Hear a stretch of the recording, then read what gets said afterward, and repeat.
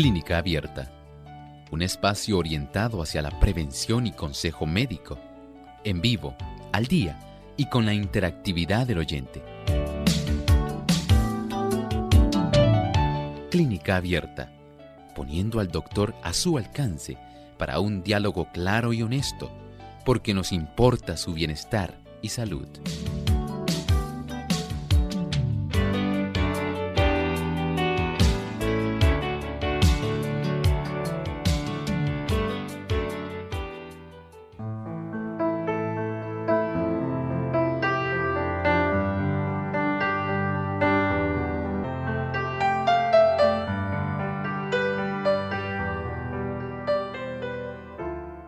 Ha llegado el momento de usted hacer su consulta en nuestro programa de Clínica Abierta. Sea parte de nuestro programa, llámenos y participe. Puede comunicarse directamente al 787-303-0101. Para los Estados Unidos, el 1-866-920-9765. Llamadas internacionales libre de cargos, el 787 como código de entrada, 282-5990 y el 787-763-7100. Le recordamos también que usted puede hacer su consulta visitando nuestra página web www.radiosol.org, y aquellos amigos también que nos siguen por el Facebook Live pueden buscarnos por Radio Sol 98.3 FM a través del chat de nuestra página, y también por el Facebook Live pueden participar haciendo sus consultas.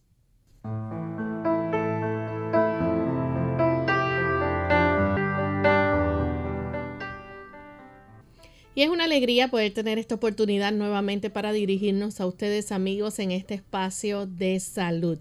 Un encuentro que tenemos día a día para seguir cuidando de nuestra salud, aprendiendo a cómo cambiar nuestro estilo de vida para uno mejor, uno que sea saludable y que podamos seguir cuidando de nuestro organismo, este cuerpo, el templo de Dios, ¿verdad?, que nos ha dado, y debemos entonces cuidarlo sabiamente. Así que los consejos que brindamos aquí esperamos que cada uno de ustedes también los pueda poner en práctica y puedan ser de bendición para cada uno. Bien, queremos enviar saludos a los amigos que nos escuchan en El Salvador a través de Radio Adventista 96.5 FM y Radio Estéreo Adventista 106.9 FM. Para ustedes enviamos nuestro saludo en el día de hoy. Damos también una cordial bienvenida al doctor Elmo Rodríguez. ¿Cómo está, doctor? Saludos cordiales, Lorraine. Muy bien, gracias a Dios por estar aquí y por tener esta oportunidad de estar en contacto con nuestros amigos de Clínica Abierta, a quienes en este día felicitamos por seleccionarnos, porque en realidad ustedes son la razón de que este programa exista, y nos complace mucho que ustedes puedan interactuar con nosotros. Así es. Vamos en este momento entonces a compartir con ustedes el pensamiento saludable. Además de cuidar tu salud física, cuidamos tu salud mental. Este es el pensamiento saludable en Clínica Abierta.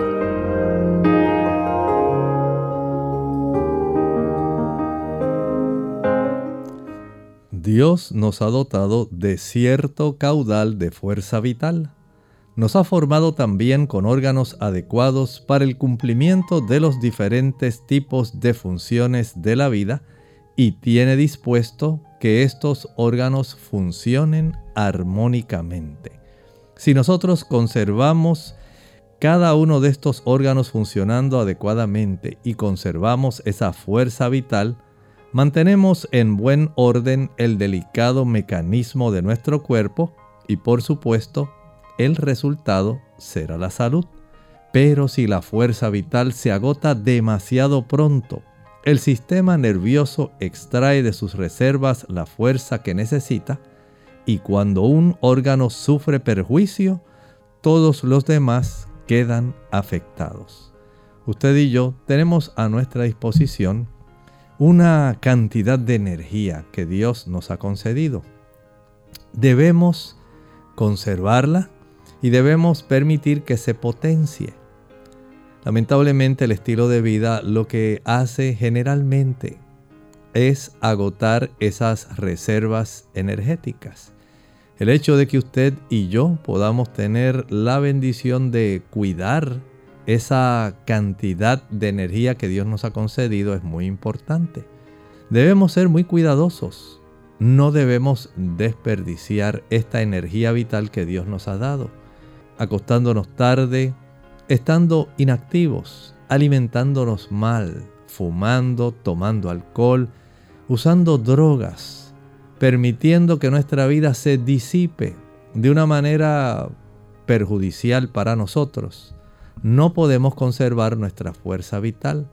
De ahí que usted observe que aún personas jóvenes carecen de energía, carecen de disposición y son en realidad viejos en cuerpos jóvenes, cuando pudieran conservar su energía vital en una gran cantidad de reserva para poder tenerla para aquellos momentos en la vida más adelante cuando esta energía vital sea necesaria según envejecemos. Cuídese, conserve su energía vital, resérvela para el momento necesario. Bien, estamos listos para comenzar a recibir sus consultas.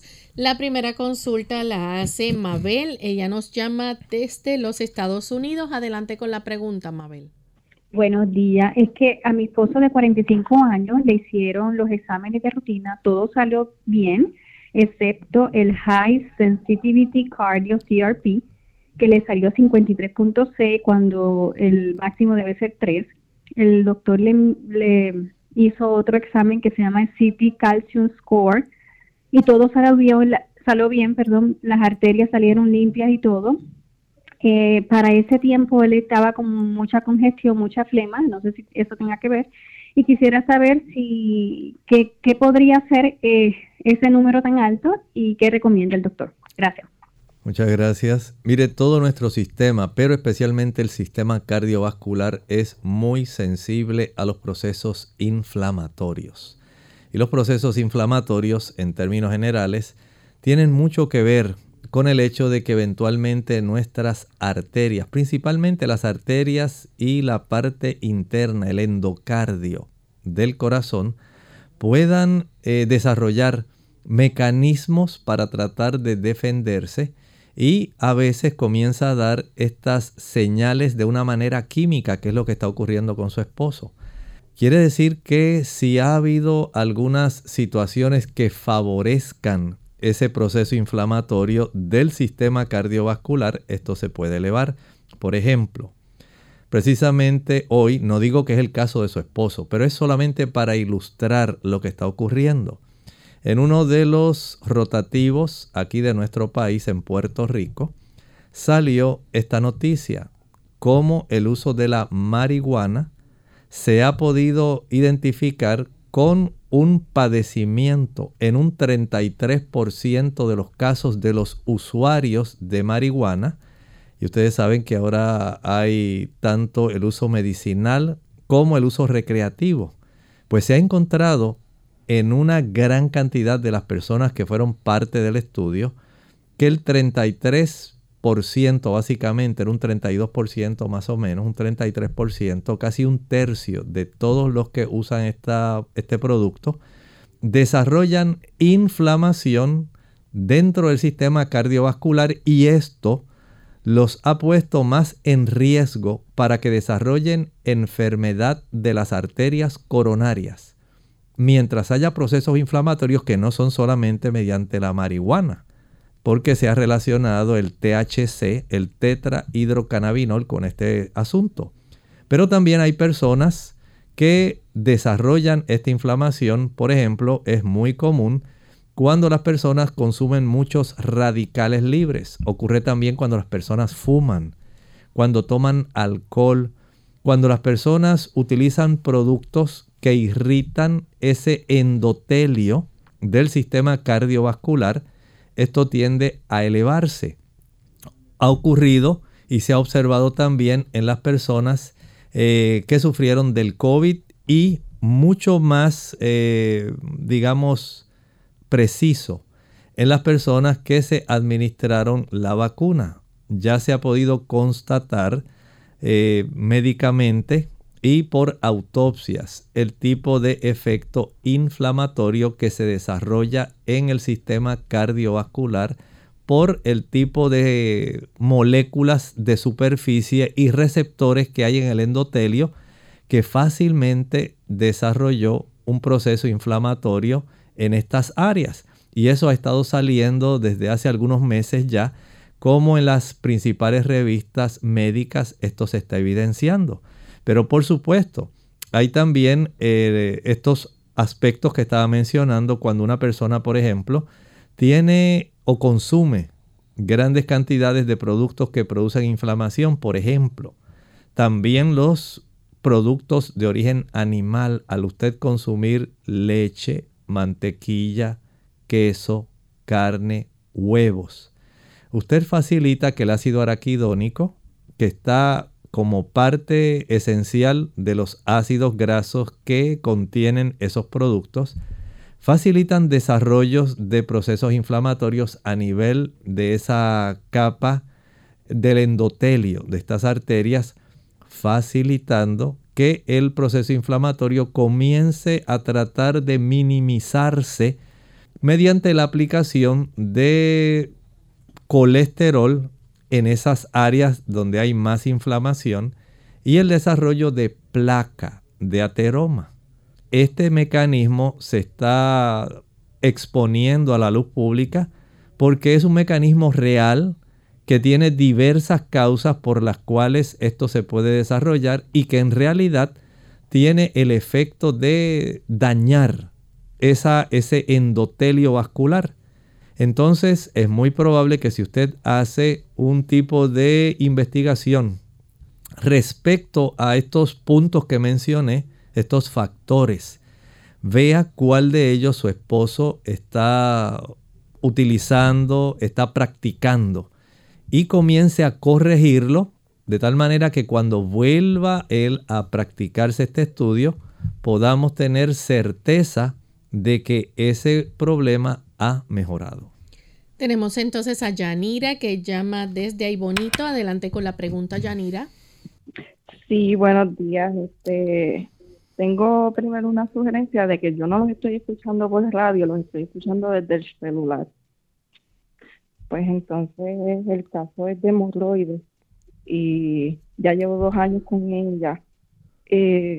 ¿Cómo le puedo explicar? He ido a ciertos médicos donde me han hecho colonoscopia, pero tampoco me han dejado saber qué es lo que han visto ahí.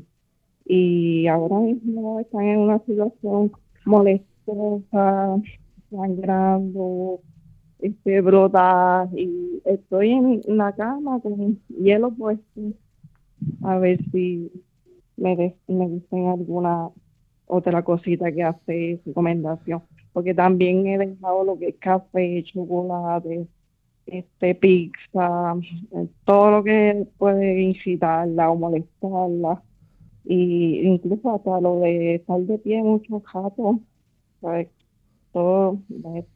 He estado como una semana acostadita con hielo.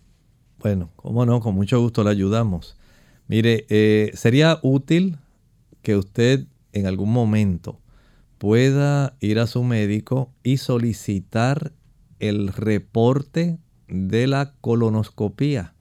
Ahí es probable que él pueda haber escrito la presencia de hemorroides internas o externas.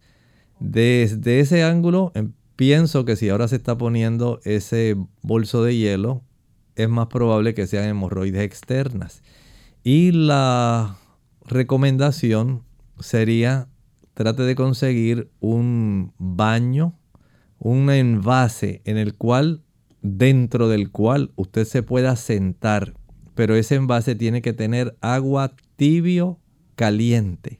El agua tibio caliente va a ayudar para que esas hemorroides se alivien. Sí es útil si usted en este momento siente bastante dolor, bastante molestia, Sería bueno, si está a su alcance, que vaya a su médico para que él pueda palpar, ver, porque en ocasiones la circulación dentro de esas hemorroides, que son venas, se hace tan lenta que comienza a producirse un coágulo. Ese coágulo es el que le hinca cuando usted se sienta, le molesta, de tal forma que a veces hay que operarlas y hay que sacar el coágulo para pues darle a usted alivio y ayudarla en este proceso. Pero eso solamente mediante la evaluación. Si usted tiene la oportunidad de ir al gastro y que él la pueda ver, o su médico general para que le pueda referir, sería adecuado. En lo que llega a la cita, haga este baño de asiento en agua tibio caliente. Esto lo hace más o menos por 10 o 12 minutos. Al finalizar, va a aplicar durante el día vitamina E líquida. Si tiene las cápsulas de vitamina E, con un alfiler, hágale un huequito y exprima la cápsula de tal manera que ese aceite usted se lo unte directamente sobre esa hemorroide. Y en la noche, nuevamente, haga el baño de asiento tibio caliente y al finalizar, aplique entonces la pulpa de la sábila. De esta manera, usted puede tener alivio. Ojalá y se desaparezca, pero si persiste esta condición, entiendo que lo aconsejable es que sea evaluada por su médico y una vez él pueda darse cuenta de la gravedad de la situación, puede entonces optar por hacer una buena recomendación o hacerle una pequeña cirugía en ese hemorroide. Vamos en este momento entonces a hacer nuestra primera pausa y cuando regresemos continuaremos contestando más de sus llamadas. ¿Quieres vivir sano? El estrés es una respuesta del organismo que pone al individuo en disposición de afrontar situaciones interpretadas como amenazas. En exceso, daña profundamente nuestro cuerpo, mente y relaciones interpersonales. Pero hay cosas que puedes hacer para combatirlo. Toma de 6 a 12 vasos de agua por día. Mantente activo. Limita el consumo de azúcar y exceso de grasa en la dieta. Come verduras y frutas todos los días. Descansa lo necesario y ten momentos de esparcimiento. Habla de tus problemas con alguien. Expresar la situación, contar lo que sucede, hace bien y es una postura saludable. Si no puedes cambiar el ambiente, entonces cambia tú. Todos podemos crecer y madurar emocionalmente.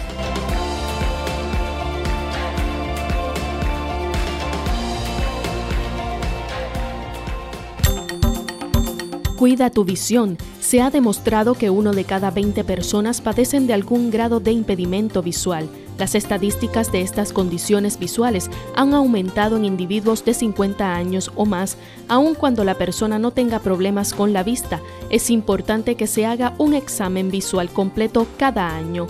En el caso de los infantes, se les debe hacer un examen a sus ojos a partir de los 6 meses de nacido y luego proseguir con un examen anual para detectar o descartar condiciones o enfermedades visuales.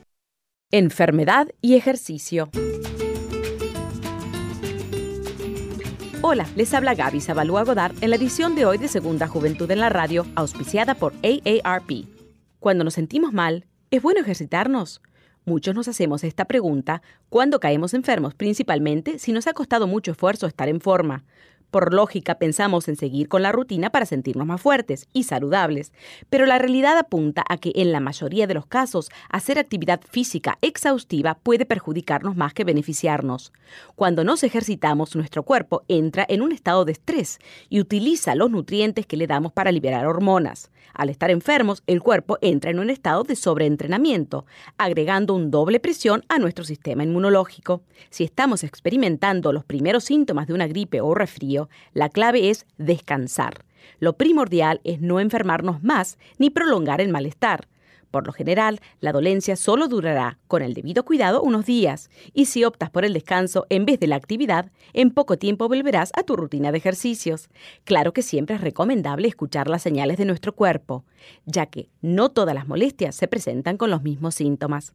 El patrocinio de AARP hace posible nuestro programa. Para más información, visite www.aarpsegundajuventud.org www.aarpsegundajuventud.org.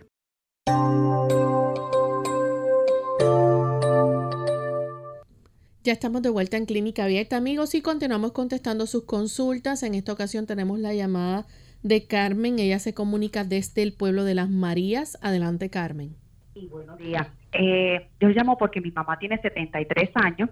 Ella le hicieron unos análisis de sangre. Muchas cosas salieron altas, como la albúmina, muchas cosas de la orina. Aparentemente, pues ella tiene una condición de riñón, pero me llamó la atención que la vitamina B12, según el rango que ellos tienen en los análisis, estaba alto, 993, cuando lo normal era 826.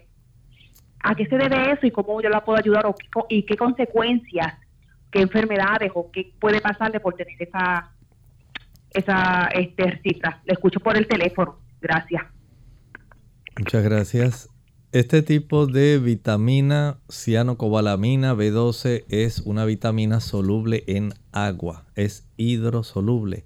Tan solo con que ella no continúe usándola, ya no debemos tener problemas, y como está muy cerca de los límites superiores, no creo que por esa cantidad que se elevó vaya a perjudicar. Sin embargo, hay que verificar si ella está tomando algún exceso de vitaminas. Hay personas que toman, por ejemplo, vitaminas del grupo B, se toman una multivitamina y aparte usan vitamina B12, ya sea sublingual o inyectable. Si usted sabe que ella está ingiriendo algún tipo de contenido vitamínico que tenga B12, entonces lo ideal es que por algún tiempo, digamos unos 10, 15 días, ya ella haya minimizado si se deja de utilizar. Y de ahí en adelante solamente utilizarlo, digamos, 2 veces a la semana, 3 veces a la semana, para ella sería suficiente. Desde ese ángulo puedo decir esto: básicamente no debe haber ningún tipo de secuela en esa cifra, pero si esto persistiera, sí se pueden alterar un poco los glóbulos rojos. Si podemos evitar estas complicaciones, pues vamos a hacerlo. Es tan sencillo como dejar de utilizar tantos suplementos. Tenemos entonces a Claudio, que nos llama de la República Dominicana. Adelante, Claudio. Muy buenos días, bendiciones. Tengo una amiga, una cercana, tiene 20 y algo de años y tiene una condición intestinal llamada SIBO. Ella ha estado en tratamiento de antibióticos y otras cosas, pero la enfermedad no cede. Entonces yo quiero saber qué se puede hacer para mejorar eso. Y también qué se puede hacer para mantener la próstata en óptimas condiciones. ¿Cómo no? Lo ayudamos inmediatamente.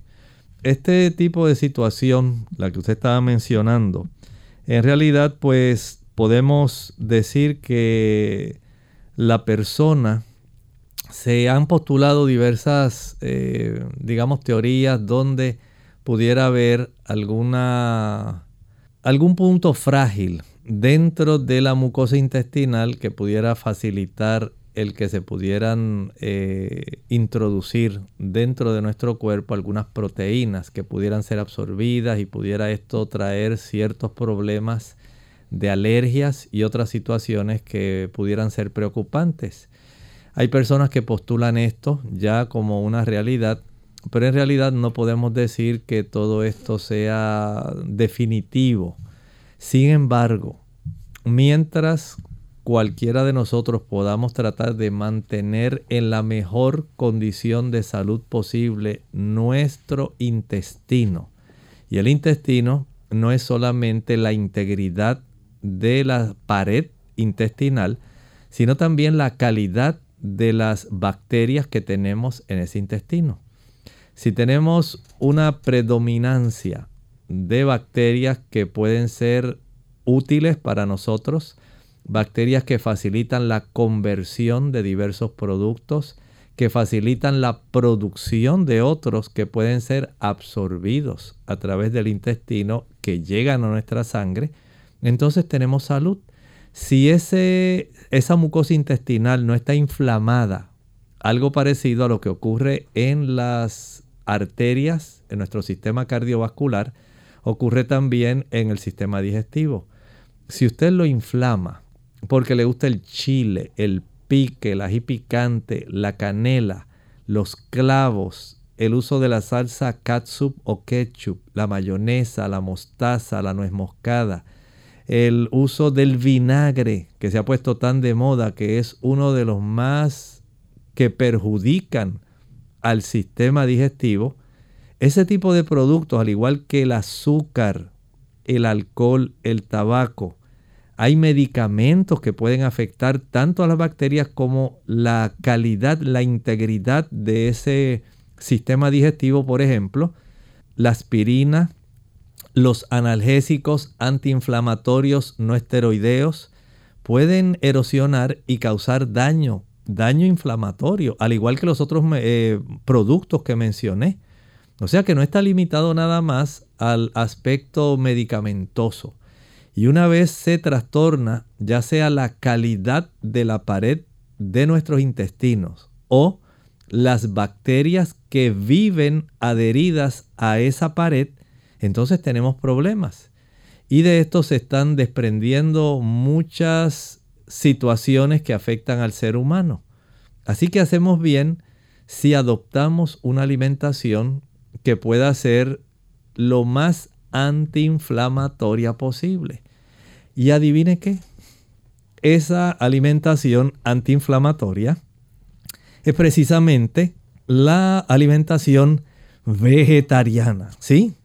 Porque al usted comer productos que sean de origen animal, usted va a tener problemas. Se va a facilitar la inflamación. Mientras mayor sea la cantidad de irritantes que usted expulsa, especialmente a través de los líquidos biliares. Recuerden que los líquidos biliares llevan disueltos no solamente bilirrubina, sales de colesterol, hay una gran cantidad de metabolitos, producto del catabolismo de sustancias en nuestro cuerpo, pero también producto del catabolismo de los medicamentos que usted utiliza. Y cuando estos metabolitos forman parte de esos líquidos biliares para ser expulsados a través de nuestro cuerpo, la calidad de ese líquido biliar puede ser más bien cáustica, puede irritar y puede hacer daño. Por lo tanto, mientras usted lleve una vida sencilla, que usted tenga alimentos cuyo procesamiento no requiera la formación de sustancias que pueden resultar en sustancias corrosivas para el cuerpo, usted se garantiza una mejor salud intestinal y una mejor salud corporal y mental. Pero cuando todo eso se trastorna y se altera la flora intestinal, cuando todas esas células, bacterias que tenemos ahí, se trastornan y esa microflora se daña el equilibrio de los lactobacilos, bifidobacterias, entonces sobreviene muy fácilmente las alergias, la enfermedad y otros trastornos que incluyen trastornos del pensamiento. Piense en esto que le he dicho. Trate de adoptar una alimentación que sea lo más vegetariana posible y verá la reducción de la mayor parte de esos problemas. Tenemos a Ángela de Mayagüez. Adelante con la pregunta, Ángela. ¿Puede hacer la pregunta, Ángela? Así es que yo fui al médico el lunes y entonces yo me había hecho unos análisis. Yo fui, entonces me dijo la doctora que tenía todos los análisis, salieron todos bien, pero que tenía que un riñón vago. Entonces una señora me dijo que tomara que té de moringa con limón y perejil. Pero eso quería saber si el doctor me dice si eso es bueno o no, o qué puedo hacer. Mire, lo primero es que hay que determinar si en realidad lo que el médico quiso decir es que la función del riñón se está perdiendo. Hay personas que por motivo de padecer diabetes, por motivos de una hipertensión arterial no controlada, por situaciones como trastornos del sistema de defensa, por el uso de ciertos medicamentos, por la ausencia de una ingesta adecuada de agua, por la ingesta de grandes cantidades de productos que tienen conservantes, colorantes, edulcorantes, por el uso del café, por el uso del alcohol, por el uso del tabaco, por el uso de las drogas y algunos medicamentos, la función de los riñones comienza a deteriorarse. Y en la medida que se deteriora, el asunto se afecta. Sin embargo, usted nos menciona que es que tiene un riñón que está vago. No sabemos si es que le hicieron algún tipo de estudio donde se le provee a usted o se le inyecta un medio de contraste para analizar el aclaramiento de esa sustancia mientras se están tomando radiografías y ver cómo el contraste, el tinte, como usualmente la gente le dice, con qué velocidad se elimina, cuánto tiempo tarda en ser expulsado por ese riñón. De ahí entonces pudiera ser, no sé si ese es su caso, que de ahí salga esa conclusión que a usted le dijeron. Primero indague bien cuál es el diagnóstico que le dieron, para sabiendo ese diagnóstico, si es tan solo que la función está deteriorada y en cuánto está la función, o si fue que le hicieron algún estudio utilizando un contraste para saber cómo está en realidad esa radiografía que se hizo de acuerdo a la filtración que ocurre en su riñón. Vamos en este momento a nuestra segunda pausa. Al regreso continuaremos contestando más de sus consultas. Más vale prevenir que curar. Hola, les habla Gaby Zabalúa en la edición de hoy de AARP Viva, su segunda juventud en la radio, auspiciada por AARP. Cuidar la salud física es muy importante, pero también lo es velar por la salud mental. Desafortunadamente, los adultos mayores corren mayor riesgo de padecer depresión, ansiedad y adicciones al alcohol o a las drogas. La buena noticia es que si estos padecimientos son diagnosticados correctamente, pueden ser tratados con éxito. Si bien con el estilo de vida moderno y ocupado puede ser un desafío mantener la salud mental y emocional a medida de que se envejece, es esencial reducir los efectos del estrés para continuar disfrutando de la vida. Como principio, es recomendable seguir el consejo de los sabios: mente sana en cuerpo sano. Este punto es tan básico que a veces lo olvidamos. Asegúrate de comer bien, hacer ejercicios y dormir lo suficiente todas las noches. Igualmente, aprende a hacer de tripas corazón y a no guardar resentimientos. Estos sentimientos son tóxicos. Poco a poco envenenan el cuerpo y la mente, provocando malestar. Finalmente, mantén tu mente activa aprendiendo cosas nuevas, además de estimular tus sentidos con música, arte o teatro. Por supuesto, todo esto tendrá mayor sentido y efectividad si además fortaleces las relaciones con tus seres queridos. El patrocinio de AARP hace posible nuestro programa. Para obtener más información, visita www.aarpsegundajuventud.org/viva. La vergüenza y timidez para comunicarle al médico ciertos síntomas que afectan a órganos de nuestro cuerpo es muchas veces la causa principal de enfermedades que provocan la muerte.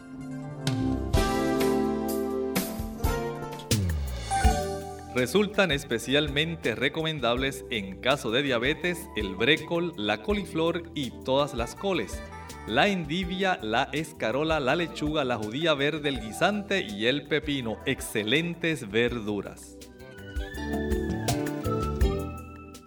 Clínica Abierta. Ya estamos de vuelta en Clínica Abierta, amigos, y tenemos entonces a Rosario que llama desde Mayagüez, Puerto Rico. Adelante, Rosario.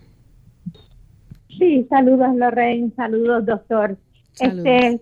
Pasa que yo cuando como, ya sea un desayuno, almuerzo o una cena, Entonces, mis comidas son vegetarianas prácticamente, excepto que como pescado de vez en cuando y pechuga de pollo de vez en cuando.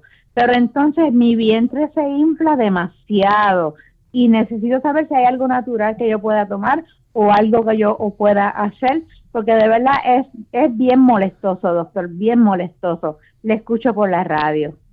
¿Cómo no? Vamos a hacer algunas recomendaciones. La primera, procure comer en horarios regulares. Desayune digamos, a las 7 de la mañana. Almuerce a eso de las 12. Cene a las 5. Dele oportunidad a su sistema digestivo para que el mismo pueda desarrollar su digestión sin interrupción. No le añada algún tipo de merienda, nada de comida entre comidas, ni una fruta, ni un vaso de jugo, ni una dona, nada. Lo único que puede hacer entre comidas es tomar agua. Esas 5 horas que transcurren entre el desayuno y el almuerzo, como único usted las puede interrumpir o alterar es tomando agua. Pero no hay permiso para ningún otro tipo de alimento, aunque usted piense que son unas pasas, un maní o algo así. Nada, no puede, no lo haga.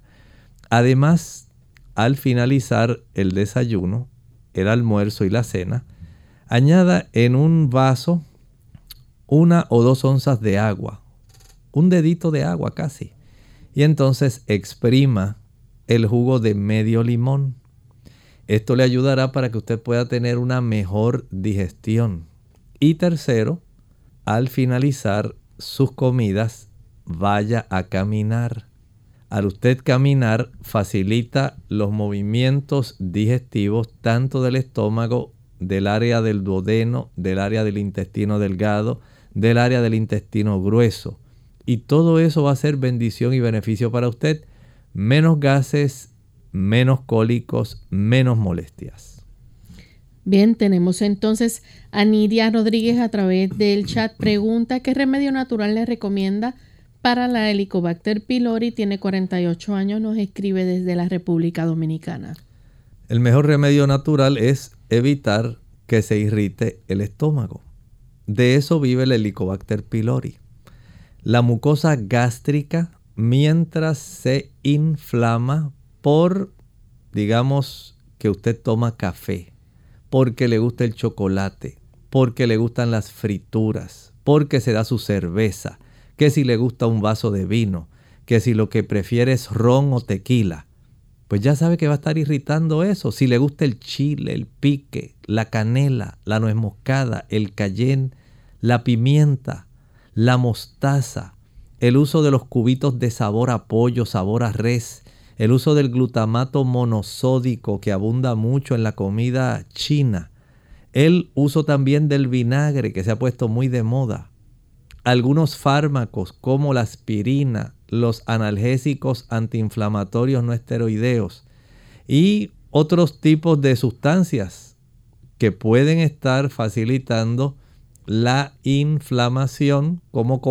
cuando usted consume mucha cantidad de azúcar. Ahí usted también facilita la inflamación en el sistema digestivo. Si usted evita ese tipo de problemas, y hay uno que está en el tintero, sea muy cuidadoso con la cantidad de tensión que maneja diariamente.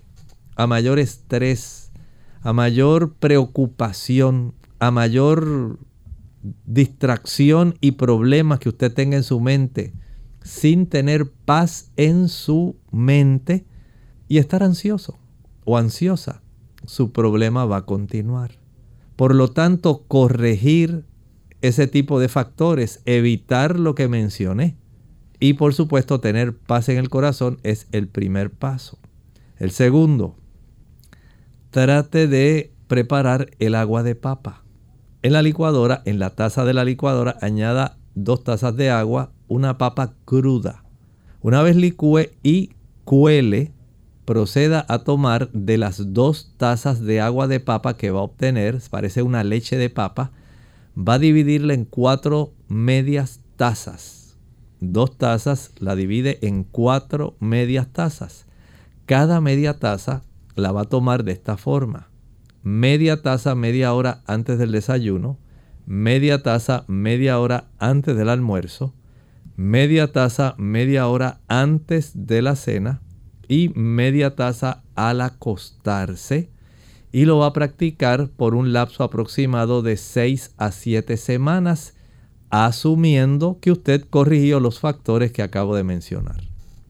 Tenemos a Alba Iris Ramírez, también de la República Dominicana, que pregunta, ¿es verdad que se puede usar el jugo de tayota para bajar de peso y cómo utilizarlo?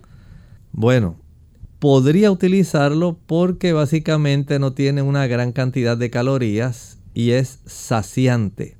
Pero si en realidad quiere bajar peso, utilice mejor el jugo de toronja. Es más efectivo. Por supuesto, no debe abusar de él. Y si usted desea, puede esto acompañarlo de una reducción de aquellas sustancias que son altamente calóricas. Mientras usted consuma una buena cantidad de jugos, maltas, refrescos, bombones, helados, paletas, bizcochos, galletas, flanes, chocolates, pies, todo ese tipo de productos que tienen una gran cantidad de calorías, porque los azúcares que componen y que contienen estos productos, básicamente lo que le dan son calorías vacías, solamente calorías, que se almacenan en forma de generalmente triglicéridos. Y de ahí comienza usted a acumular esos depósitos de grasa en diferentes partes del cuerpo. Mientras usted no gaste esas calorías almacenadas en forma de grasa, no va a tener una reducción definitiva. De nada vale que usted se tome el jugo de tayota o chayote o toronja, mientras usted sigue comiéndose las 2 o 3 donas que se come diariamente, los diferentes bizcochitos, todos los tipos de productos que se utilizan, y mientras continúe comiendo frituras, queso y productos que son altamente concentrados en calorías, usted va a seguir con el mismo problema. La clave, evite esos productos que mencioné. Comience a ejercitarse cada día, hágalo en la mañana después del desayuno y en la tarde a eso de las 4. Vaya a caminar a un paso lo más rápido que tolere sin que usted sienta que ya no puede con su vida, que se le está saliendo la lengua, que ya no puedo. No, nada de eso. Algo que usted haga a gusto, pero que contribuya para que usted pueda estar movilizando no solamente esas reservas de energía en forma de grasa, sino también puede estar movilizando su sangre. Esa sangre acelera esos triglicéridos, los lleva al hígado, los utiliza y usted comienza a bajar peso. Pero sentada muy tranquilamente, comiendo pastelitos, bizcochos, galletas y tomando jugo de toronja o de tayota, no va a bajar peso. Esencialmente se va a quedar igual. Tenemos a Dilia Cipriano desde Guatemala, nos escribe, dice, doctor, mi consulta es de mi madre, se le agrietan mucho los dedos de las manos, algo natural que pueda recetar, ¿qué alimento puede ayudarle? Algunas personas padecen de psoriasis palmar en la planta de sus manos, directamente en la palma de sus manos. Y eso puede desarrollar este problema. Recuerden que tener o asegurarse de tener un buen nivel de vitamina D ayuda a nuestro cuerpo en este aspecto. Ingerir alimentos ricos en vitamina E, aguacate, oleaginosas, almendras, nueces, ajonjolí, avellanas, maní, coco, son productos que van a ayudar dándonos una buena cantidad de ácidos grasos y vitamina D para que podamos tener una mejor función de las sustancias que ayudan a proteger nuestras superficies de la piel y tener, por supuesto, una ingesta de carotenoides que usted consigue al comer calabaza, al comer espinacas, tiene una buena cantidad de carotenoides, al consumir zanahorias, al consumir productos como los mangos, los pimientos rojos, anaranjados, el repollo morado. Todos esos productos le van a ayudar para que usted tenga un beneficio real. Por lo tanto, use esos productos y ahora puede usted proceder a aplicar vitamina E líquida en la superficie de sus manos. Desvanézcala bien y trate de evitar exponer sus manos a químicos que sean cáusticos, químicos que lo que hagan sea erosionar los ácidos grasos y los productos diversos que protegen nuestra piel. Y esto es muy importante porque a algunas personas les gusta meter sus manos en agua con cloro. Otras personas están frecuentemente lavando y utilizan muchos jabones antisépticos. Desinfectan muy bien, pero también erosionan mucho las capacidades protectoras de nuestra piel. Entonces hay que ser cuidadoso en ese aspecto. No, hay que proteger las manos. Si usted va a estar exponiéndolas a químicos, cómprese unos guantes de buena calidad que sean impermeables y que le ayuden y le resguarden de esa erosión que se va a producir. Aplique esa vitamina E y también puede empapar sus manos y desvanecer muy bien una buena cantidad de sábila líquida. Usted la puede licuar, se la aplica cada vez que sea necesario, en lo que la piel va regenerándose otra vez. Tenemos otra persona preguntando a KBS Day, dice, ¿cómo está? Saludos, doctor. ¿Qué cosas puedo comer y qué no para evitar el colon inflamado? ¿Qué puedo hacer? Hace un momento hablábamos de alimentos que son facilitadores de la inflamación. Por un lado, las personas que usan alcohol, ya sabe que su colon se va a inflamar. Si a usted le gusta tomar café, el colon se va a inflamar. Si le gusta comer chocolate y cacao, el colon se va a inflamar. Si usted tiene una predilección por el tabaco, aunque usted lo fuma, va a inflamar el colon. El uso también de medicamentos. Hay medicamentos que inflaman el colon, especialmente los analgésicos antiinflamatorios no esteroideos van a inflamarlo. El uso del chile, el pique, el cayenne, la pimienta, el vinagre, la mostaza, la nuez moscada, la canela, el glutamato monosódico, los cubitos de caldo y de pollo, el vinagre, son productos, las frituras, el azúcar, el consumo de hamburguesas, las papas fritas, la pizza. Todos esos productos facilitan la inflamación intestinal. De tal forma que si usted ahora desea dejar de usar esos productos, usted notará cómo empieza enseguida a corregirse el problema de inflamación en el intestino. Si a la misma vez adopta, aunque sea por 3 semanas, una alimentación donde predomine el consumo de la papa, el consumo de la zanahoria, el consumo de la calabaza, el consumo de chayote o tayota, son productos que van a facilitar una regeneración de esa mucosa intestinal. Si usted hace eso y lo acompaña, digamos, de el agua de papa, puede ser de mucha utilidad. Puede tomar cucharaditas de pulpa de sábila cada 2 horas, eso le ayuda también. Entonces notará una diferencia.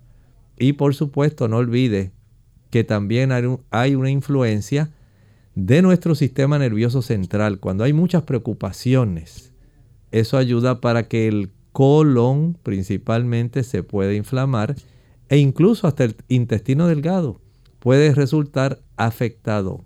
Haga ajustes. Su sistema nervioso no debe estar afectando su sistema digestivo. Tenemos a Mayra Ramírez, pregunta qué es bueno para las cataratas maduras. A veces dice que se le marea la vista. ¿Qué se le puede aconsejar? Lo mejor para las cataratas maduras es ir al oftalmólogo para que éste pueda hacer la extracción de esas cataratas maduras, porque ya una vez las fibras proteicas que componen el cristalino, el lente de nuestros ojos, se distorsionan, se endurecen, usted pierde la flexibilidad. Básicamente lo que van a hacer es opacificar la calidad de visión que usted tiene. Y se requiere que si ya está madura, entonces pueda aplicarse un lente intraocular para que usted pueda tener una agudeza visual correcta. Bien, no sé si tenemos otra consulta. Vamos a ver.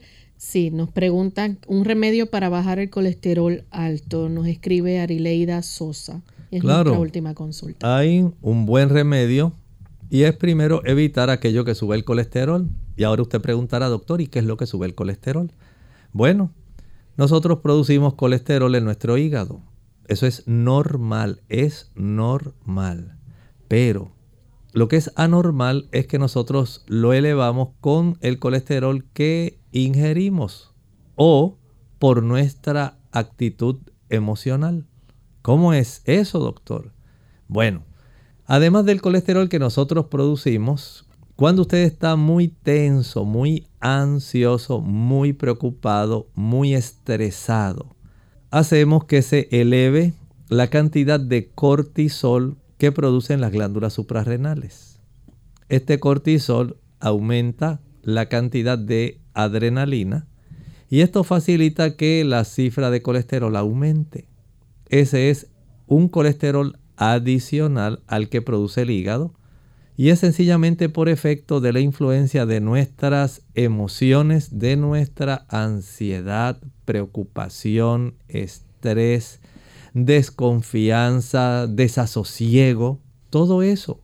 Pero generalmente las personas añaden colesterol con la alimentación, ese es adicional.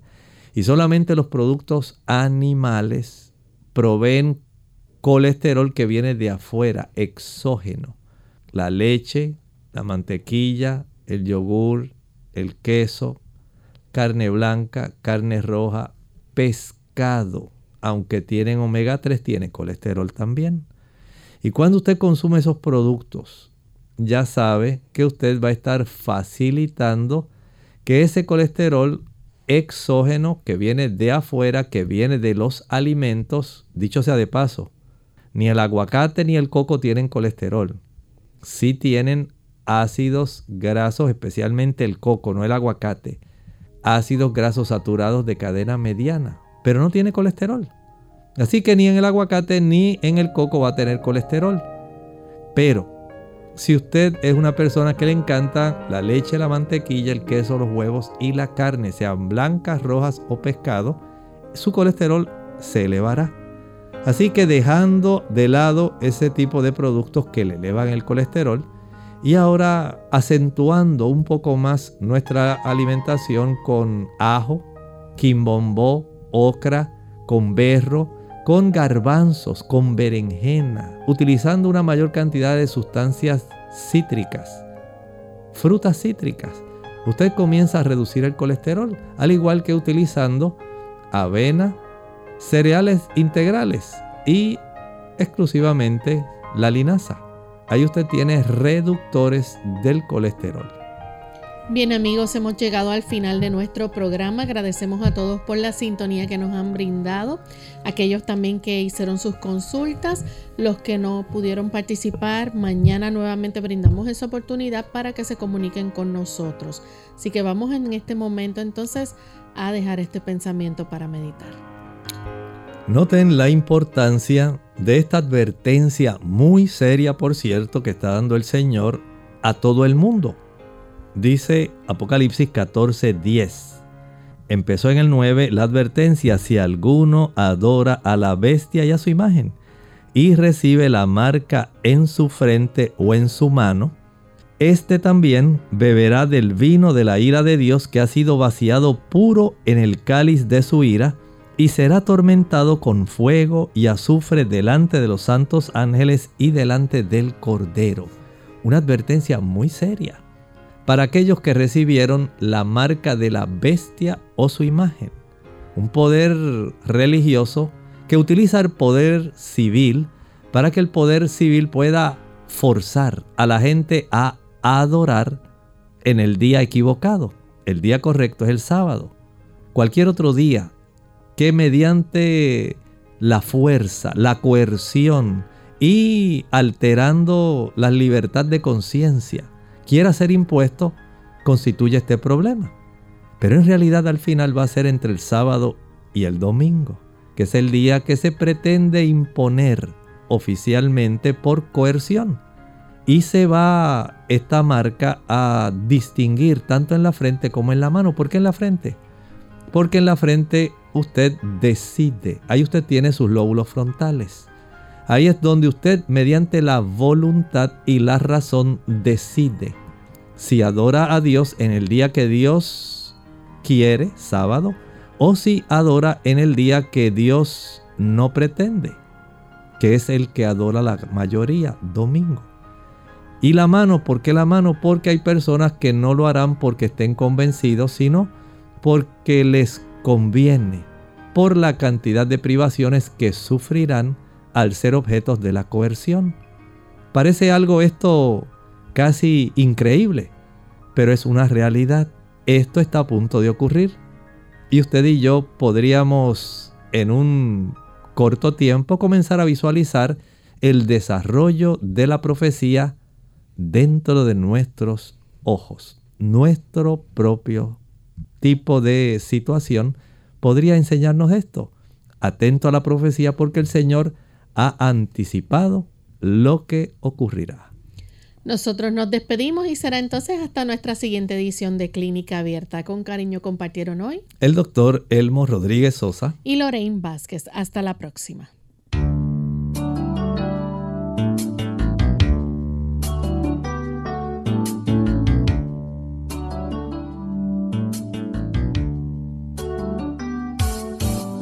Clínica Abierta. No es nuestra intención sustituir el diagnóstico médico. Antes de poner en práctica cualquier consejo brindado en este programa, usted debe consultar con su médico. Hasta la próxima.